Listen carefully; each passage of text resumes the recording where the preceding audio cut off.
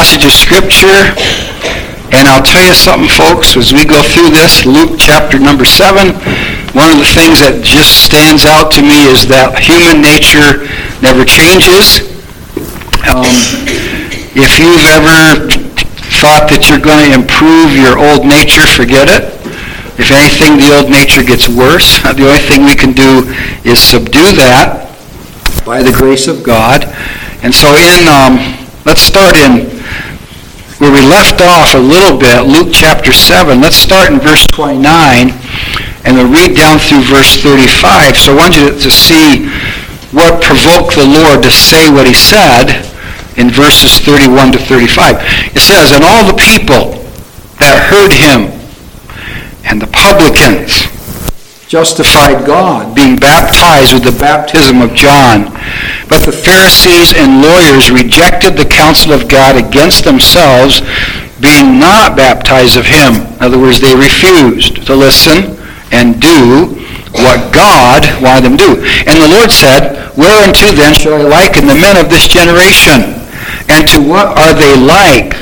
They are like unto children sitting in the marketplace and calling one to another and saying, We have piped unto you, and ye have not danced. We have mourned unto you, and you have not wept. For John the Baptist came neither eating bread nor drinking wine, and ye say, He hath a devil. The Son of Man is come eating and drinking, and ye say, Behold, a gluttonous man, and a winebibber, a friend of publicans and sinners. But wisdom is justified of all her children." Father in heaven, thank you so much for the word of God this day. Lord, we owe everything to thee, to thy mercy, to our precious Lord and Savior Jesus Christ, and not only that he died on the cross, and that's certainly the greatest thing, and he shed his precious blood to wash away our sins and to bring us salvation. But Father, as your word in the book of Hebrews says that he endured such contradiction of sinners against himself. And Lord, we see that happening as we go through the book of Luke. We see that these two opposing themes throughout the book of Luke. We see, first of all, Jesus and his mighty works, his wonderful words, his great compassion, and then we see the selfishness and the slander of his enemies. And so, Lord, help us to be on the side of Jesus. Help us to be true-hearted, wholehearted, loyal forever. And we ask your blessing. Not only do we ask thy blessing here, but Lord, again, throughout this country and all over the world, where thy people are gathered together, where the word of God is being preached, how we ask, Lord, for a great, great working of thy Holy Spirit. We pray in Jesus' name. Amen. I was talking to a man several years ago, and he and his wife attended our church, and now he is unable to. He's got Alzheimer's really bad. But anyway, as I was visiting with them one time, actually the first time, and I don't even remember how we made contact. I think somebody, a friend of a friend of a friend, told us that they'd moved into the area and they were looking for church. Anyway, so he wanted to know what kind of church we had. And so he asked me this question. He says, "Is your church a Burger King church?" And I said, "I have no idea." He says, "Well, you know the slogan of Burger King, right?" I said, "Oh, yeah, have it your way." I said, "No, we're not one of those have it your way churches." And so they came, and they came for a couple of years, in fact. And both him and his wife was sure of her salvation. The husband wasn't. He made sure of his salvation. And we had some great fellowship. There were no Burger Kings in Jesus' day. But if there were, the people of his day, many of them wanted Burger King prophets, and they wanted Burger King Messiah.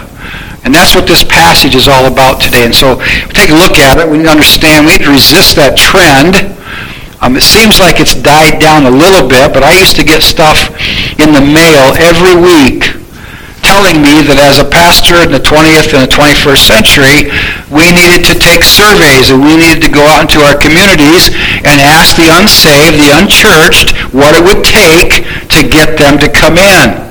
All right, that's totally unbiblical. I keep reminding, in fact, I was riding around on the tractor the other day thinking about some of these things, and the fact that the church in the book of Acts, They went out there and they won people to Christ and they brought them into church, and the public meetings were all about edifying the saved. They were all about teaching the Word of God. And I'll never forget, I was visiting a pastor in the hospital years ago, and he was famous for being a teacher.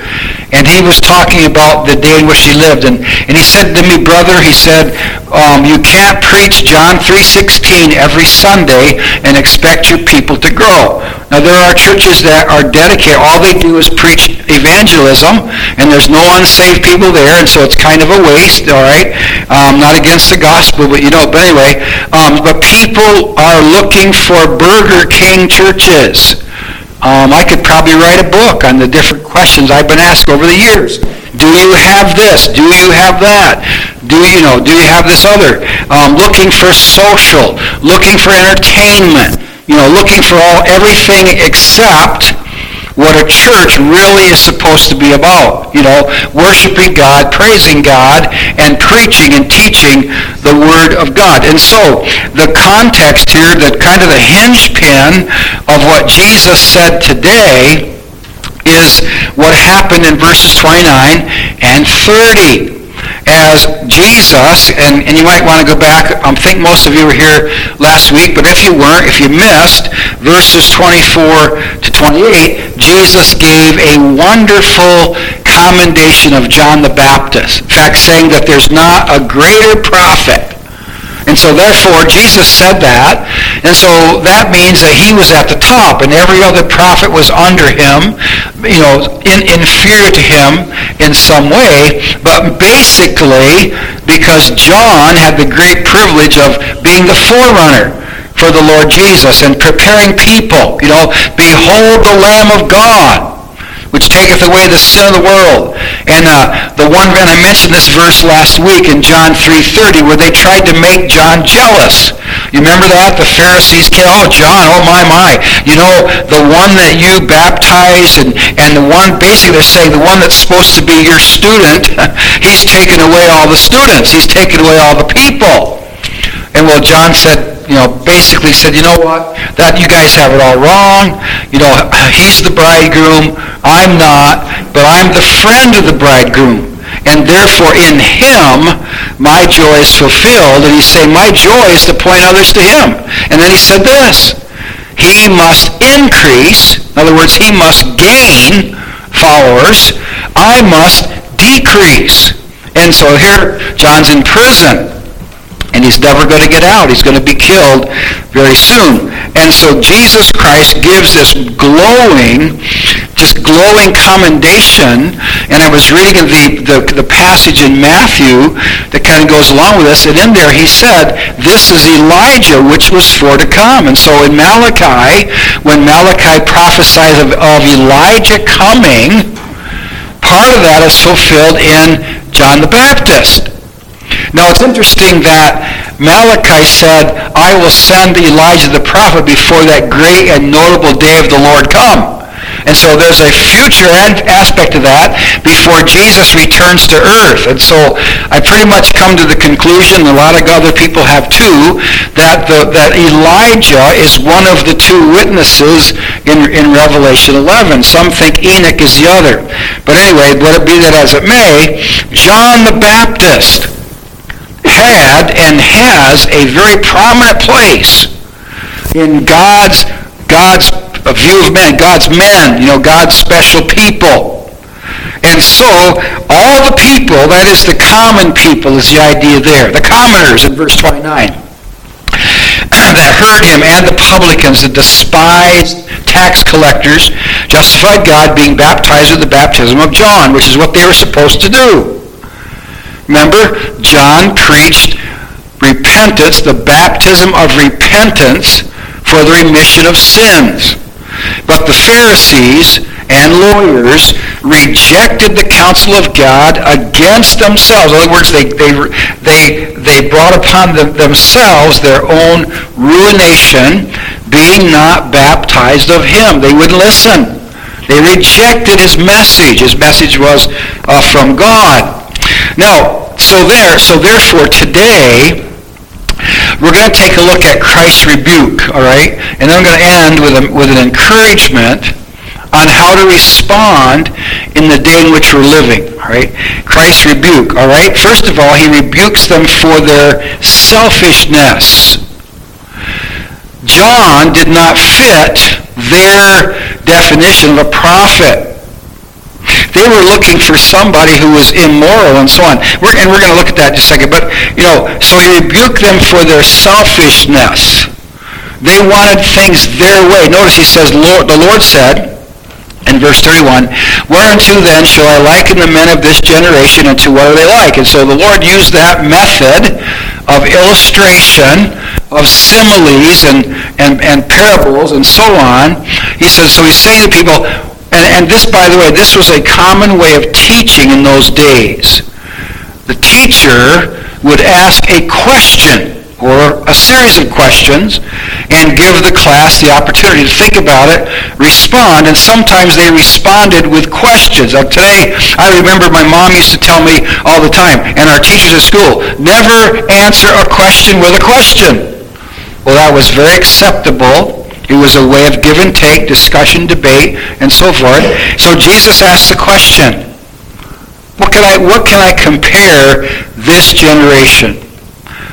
By the way, the word generation in the Bible is not so much a time period as a group of people. The people living on the earth in Israel in Jesus' day, what are they like? How can I compare them? By the way, he was doing this so they'd understand, and they would see the error of their ways, and they would turn to him. But he says, first of all, they are like unto children. Wow, there's a rebuke right there. They're like children. They're childish. They're babyish, right? They're selfish. They're like children sitting in the marketplace. They're like spectators, and calling one to another and saying, we have piped unto you. In other words, we have played music. Really, the word here for pipe is the idea of a flute, right? So we fluted to you, and you have not danced. We have mourned to you, and ye have not wept. Now, you could take this verse probably two ways. You could look at it from the viewpoint of the teachers. We can look at it from John's perspective and Jesus' perspective, that John preached, all right, and they didn't listen, and Jesus preached, and they didn't listen. Or you could look at it from the spectator's point of view. Like, we don't like what John said, we don't like what Jesus said, and we sure don't like what they did because they don't fit what we want.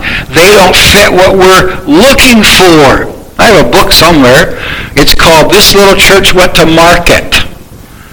And it's about how they developed, they took worldly practices and policies in order to try to fill a place. Then on the other hand, I have a book that's called The Savior Sensitive Church, and that's what we're supposed to be about. Now, so they wanted things done. First of all, they rejected the truth proclaimed by John and Jesus. In case I forget this, I want you to think about something. Now, yes, Jesus Christ on earth was God in the flesh, but he had his own personality.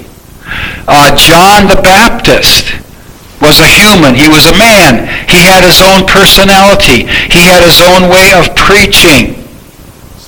So if you have a favorite preacher, think about him. All right? Not her, him. All right? Shouldn't have any hers on that list. But if you have a favorite preacher, why? Why is he your favorite? All right? Maybe because he's tall and thin, whatever. Maybe because of the way he delivers the Word of God. Maybe for the content of his message. But the point is this. No two preachers are exactly alike. Right? And we all have different personalities. We all have different styles.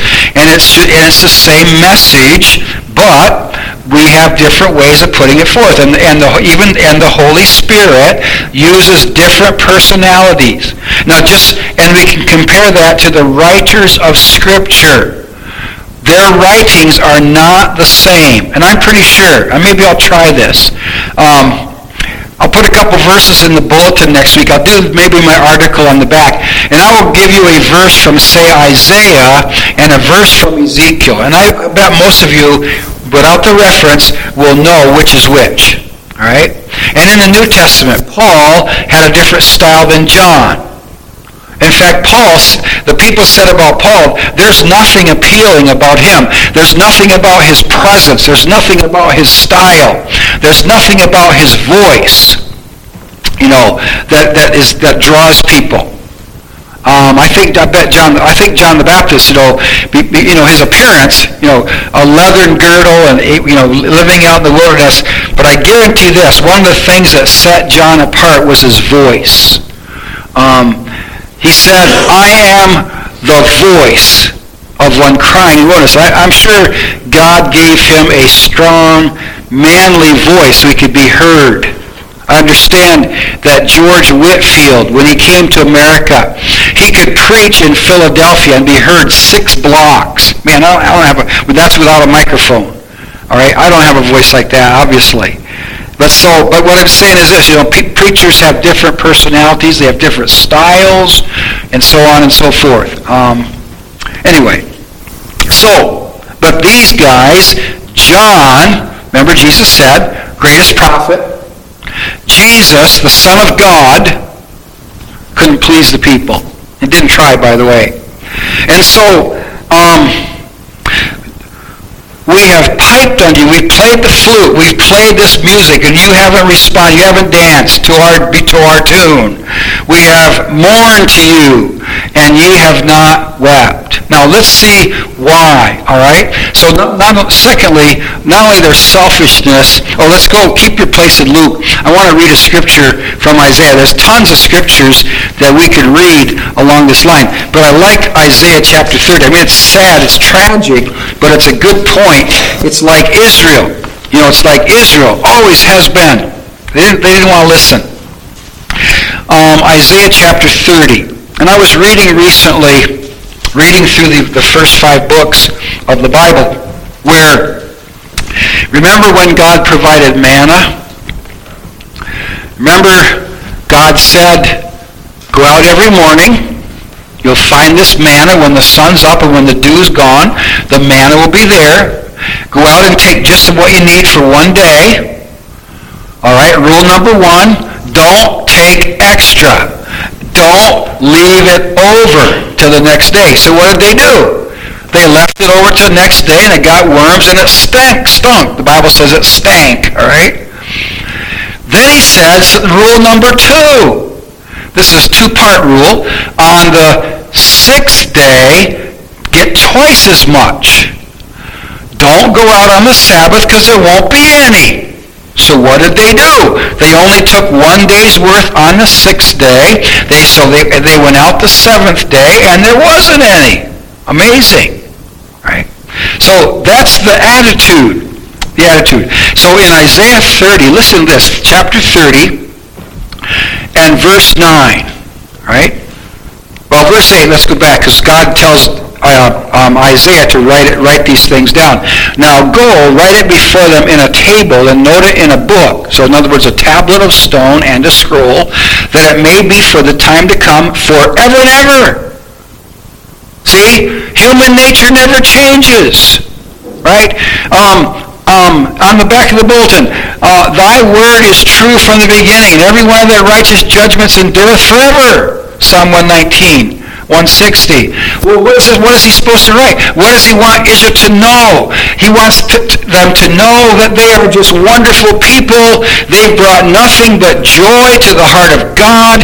Everything he's ever told them, they did it without question and joyfully. Wait a minute, that's not in my Bible, is it? This is what he's supposed to tell them, that this is a rebellious people. Lying children that will not hear the law of the Lord. According to Psalm 58, By the way, the most common sin of children is lying. And I was a great liar when I was a kid. Not proud of that. I could talk my way, or try to, out of every situation. I've been in a couple of court cases involving Christians who are accused of over-disciplining or abusing their children, and these goofy children and youth service workers who wouldn't know the first thing about being a parent stood up in court and said, "Children can't lie. Children can't make up stories." Talk to our great-grandson, Bryson, all right? I said to him a couple Sundays ago, I took him home and I said, "Tell your mom what you learned in Sunday school." "Oh, Grandpa said the devil's cool." And so Hannah goes, "Did he really say that?" Bryson says, "No."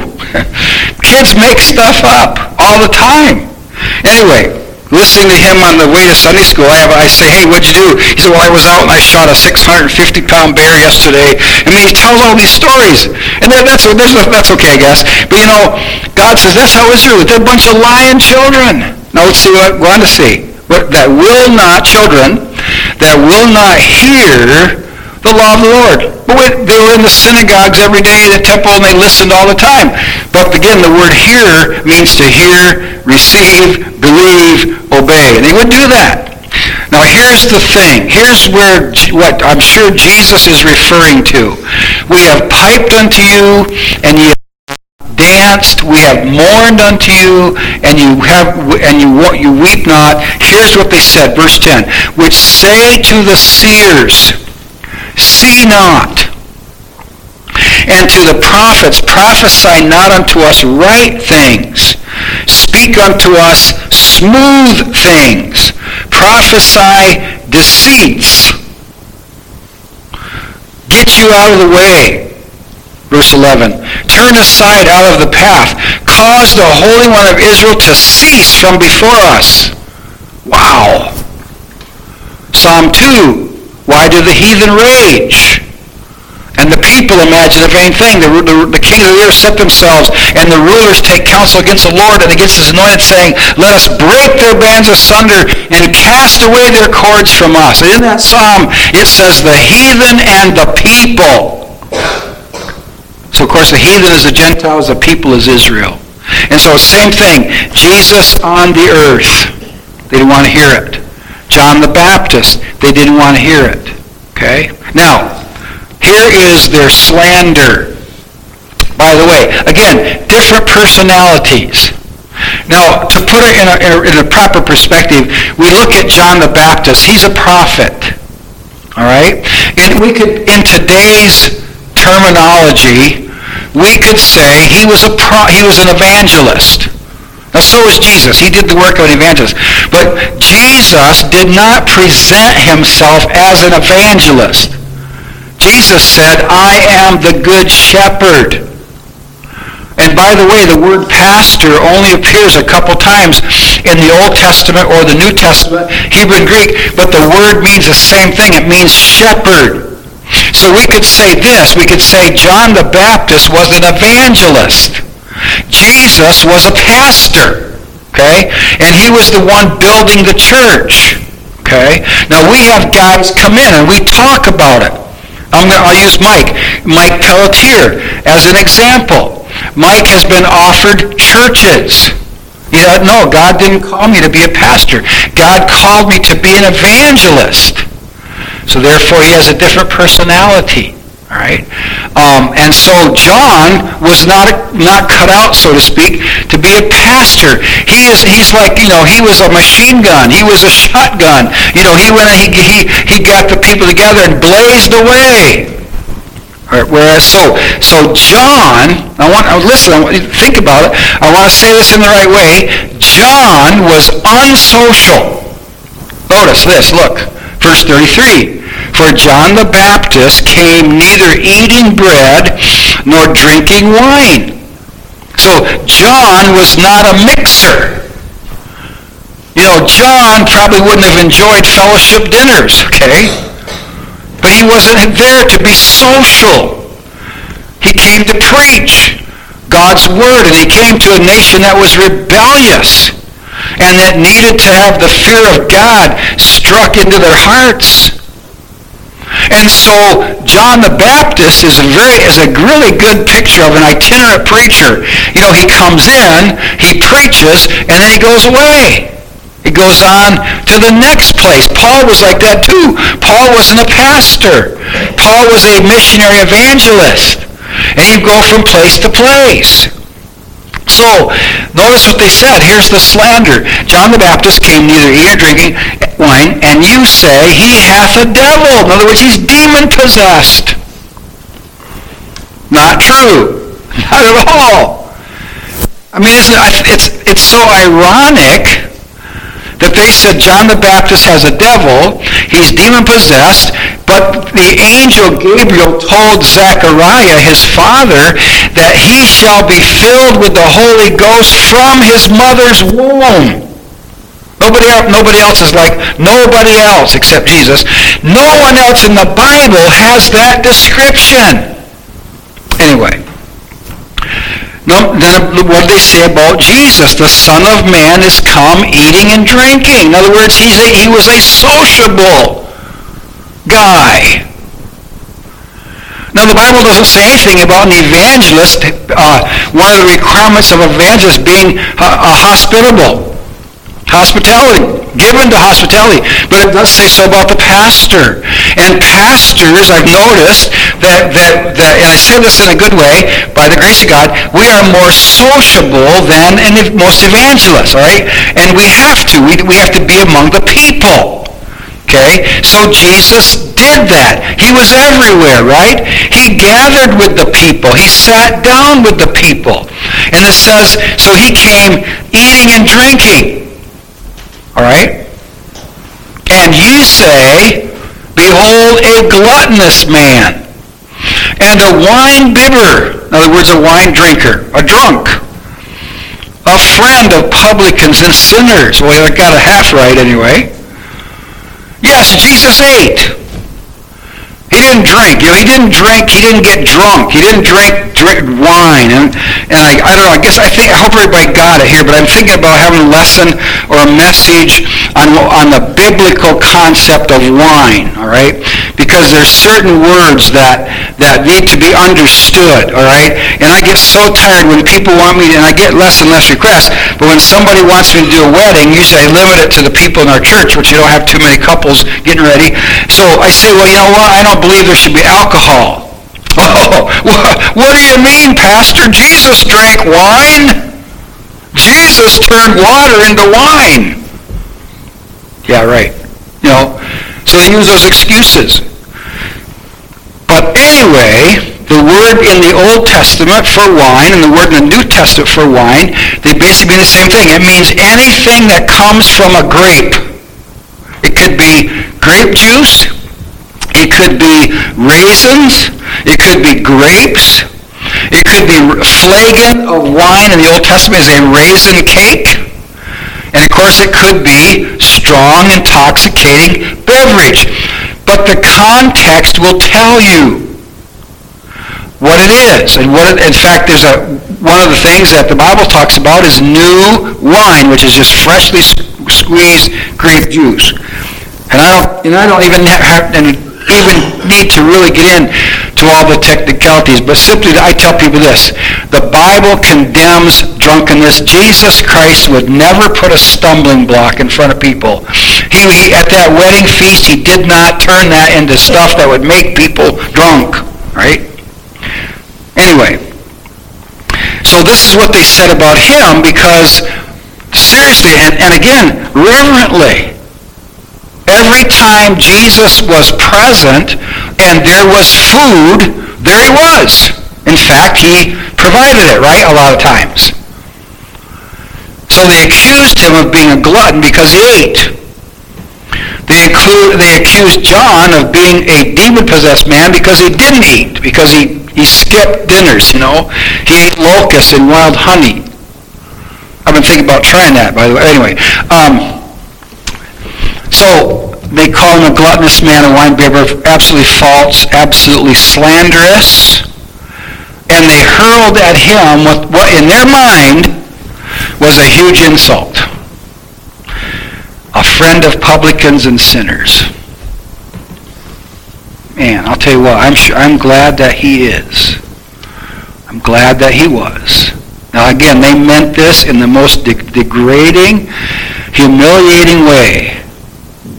Without any clue, they actually gave Jesus the best compliment anybody could give him, because that's exactly what he was. He was a friend of sinners. You know, there's a hymn, Our Great Savior, Jesus, what a friend for sinners. What a friend we have in Jesus. Jesus is a friend of mine. There's no friend like the lowly Jesus, right? Jesus is all the world to me. He's my friend.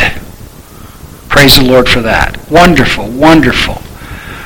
By the way, that's one of the reasons that Jesus said that anybody the least in the kingdom of God is greater than John, because John never got that fellowship. He never found out what it was like to have a friend in Jesus. Two people in the Old Testament came close. One was Moses, because the Bible says God spoke to Moses face to face like a man speaketh to his friend. And Abraham is called the friend of God. All right? So those are the two Old Testament guys who came the closest. So is Jesus Christ your friend today? That's the question. Is he your friend? Do you like to be with your friend? Do you like it? Do you like to? And he speaks to us through the Word of God, and we speak to him through prayer. And I don't know about you, I would really encourage us. I have 3 hymnals on my bedstand beside the bed, and it's kind of like the spare room. I find myself going down there at night, and I'll take out a hymn book and I'll just sing to the Lord. I mean, I don't know if you ever do that. It's wonderful. It's a tremendous blessing. So, friend of sinners. You know, the Bible says that Jesus Christ, in the book Hebrews says, he was separate from sinners. Now what does that mean? Did he isolate himself? No. It means simply this. He didn't participate in their sinful activities. Now there are misguided Christians today who think they'll go have a beer with somebody and that'll be a testimony. That's crazy. Jesus never did that. All right? So,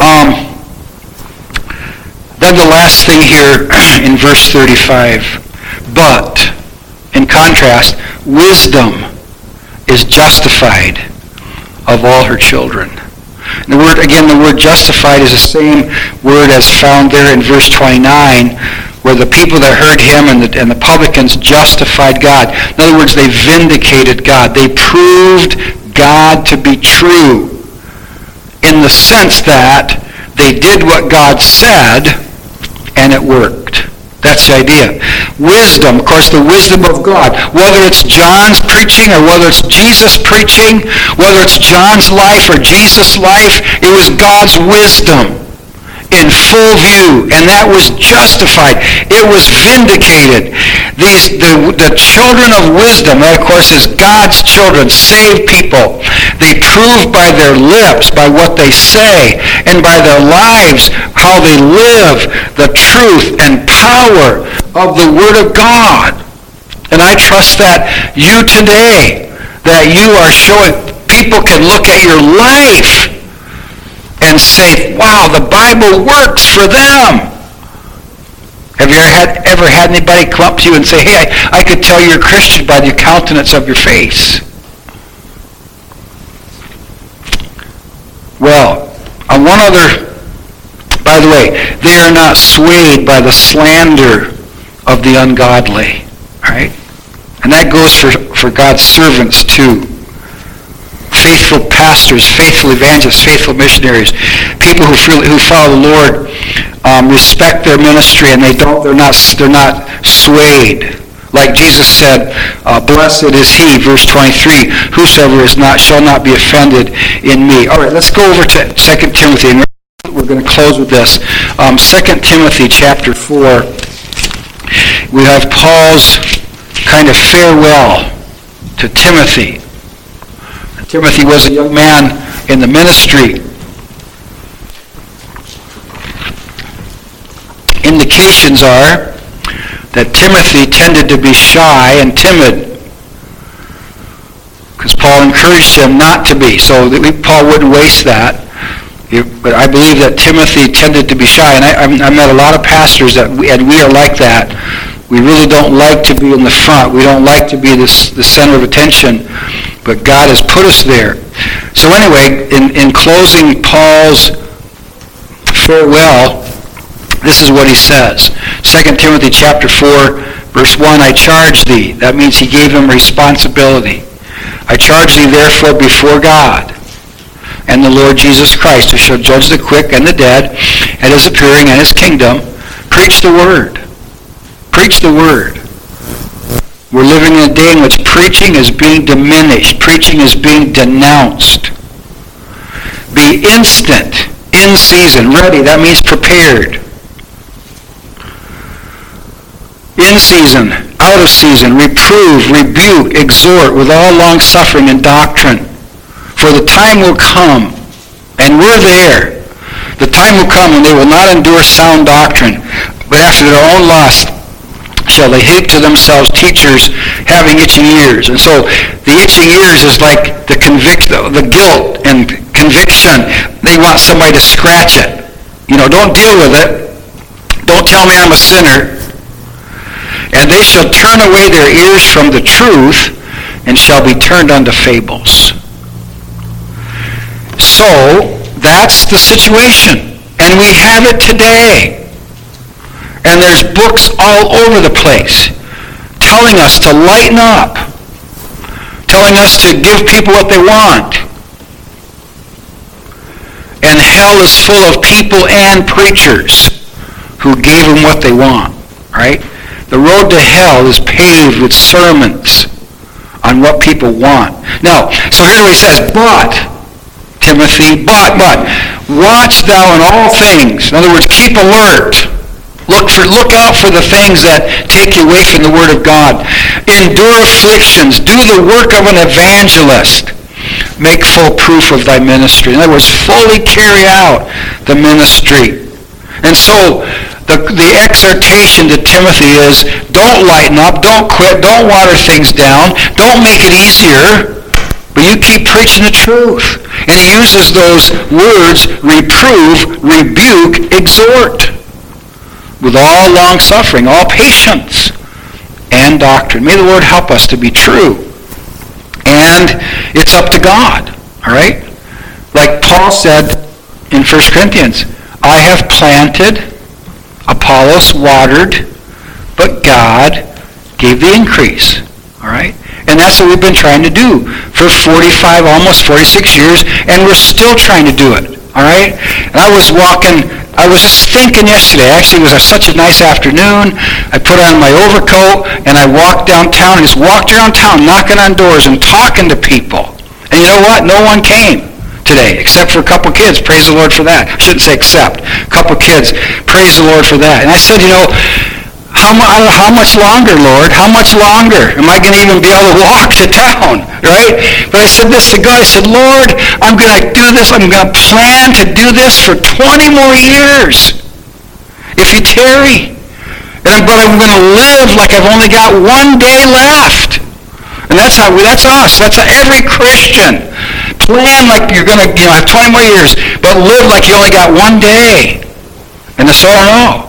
I don't know how, I don't know what God's going to do, but, he's able. And anyway, so pray for me, pray for one another, that we'll get the word out. And anyway, we just have to show people. I'll tell you, it's not quick. This isn't Liberia where you can start a church and 30 days later have 200 people. It's a different situation. We just have to be faithful. That hymn has become more precious to me. Rescue the perishing, back to the narrow way, patiently win them. Folks, there's not going to be no 5-minute conversions these days. It's not like ABC 1, 2, 3, repeat after me, you're saved eternally. Doesn't work that way. All right? It's going to takes a long time. The Spirit of God has to get through a lot of the garbage and the baggage and everything to get through to the hearts of people. But God help us. Let's not be discouraged. Be encouraged. The Bible says it's required of a steward that a man be found faithful. And that's what we want to be. We want to keep being faithful to God's Word. Heavenly Father, thank you for this time we can have in the Word of God. And Lord, We can't even, there's no numbers. There is not one number in the Bible about John the Baptist's disciples have no idea. But of course, we understand, Father, the best disciples of John became disciples of Jesus. And so, Lord, help us, this community. Oh God, the devil has a hold of this place. He's got it in his grip. Lord, help us to just chip away, little by little. And help us to keep giving you word of God. Pray for the precious boys and girls today. I think 5 of them today. But Lord, use every one of them. And I think of little Lila, who keeps saying that she wants to be a missionary when she grows up. I pray, God, that she'll never forget that. I'm thankful I had a chance to talk to her parents about that yesterday. And I don't know if they scared them or what, but Lord, we just pray for these young people and the precious, everybody, Lord. Help us to be an army for Christ. God, please, the seed is being planted, it's being watered, so God, please give the increase. And Lord, not only here, but many churches, probably, God, every church I know, in fact, I don't know of any church who's got more people than they had a year ago. And so, Lord, we understand the times that we're living in, but Lord, doesn't mean you can't work. And so please work, dear God. Help us to be faithful. In Jesus' name, amen. All right, our closing hymn is number 319, all right? 319. I have to be honest, when I first was in the ministry, I kind of scoffed at lifestyle evangelism, and I thought, well, that's kind of a weak approach, and we just need to go out there and just pound on doors and give people the gospel. But I've come to realize, and I've had to ask God's forgiveness, that lifestyle evangelism is probably it today, all right? You just can't go up to a person and just start hammering away, all right? We have to show that we care for people. Somebody told me years ago, they won't care how much you know until they know how much you care. We've got to care for people. We've got to love people. Again, we just can't be like buzzsaws, all right? Anyway, and so here's a hymn. Here's a hymn that tells us that. So please, 319, and stand as we sing all 3 verses. I would be true. I would be true. I tell you, it's humbling to go into a development and there's a new family and the kids are outside and a parent says, hey, you can go with him. We trust him. You can go with him. So that's what this hymn is about. I would be true, for there are those who trust me. How about the ones in your class, Sunday school teacher? You have a big responsibility. And you better be worthy of their trust, all right? And same pastors, whatever we are, Christians, we need to be faithful. We need to be true. So let's sing all 3 verses, all right?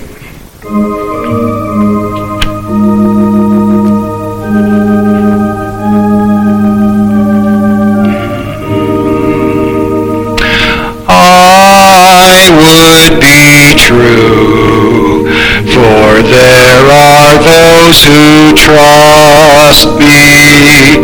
I would be pure, for there are those who care. I would be strong, for there is much to suffer.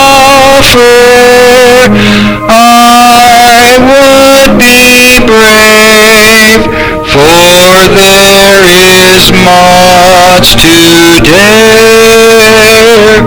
I would be brave, for there is much to dare. I would be friend of all the foe, the friendless. I would be giving and forget the gift. I would be humble, for I know my weakness. I would look up and laugh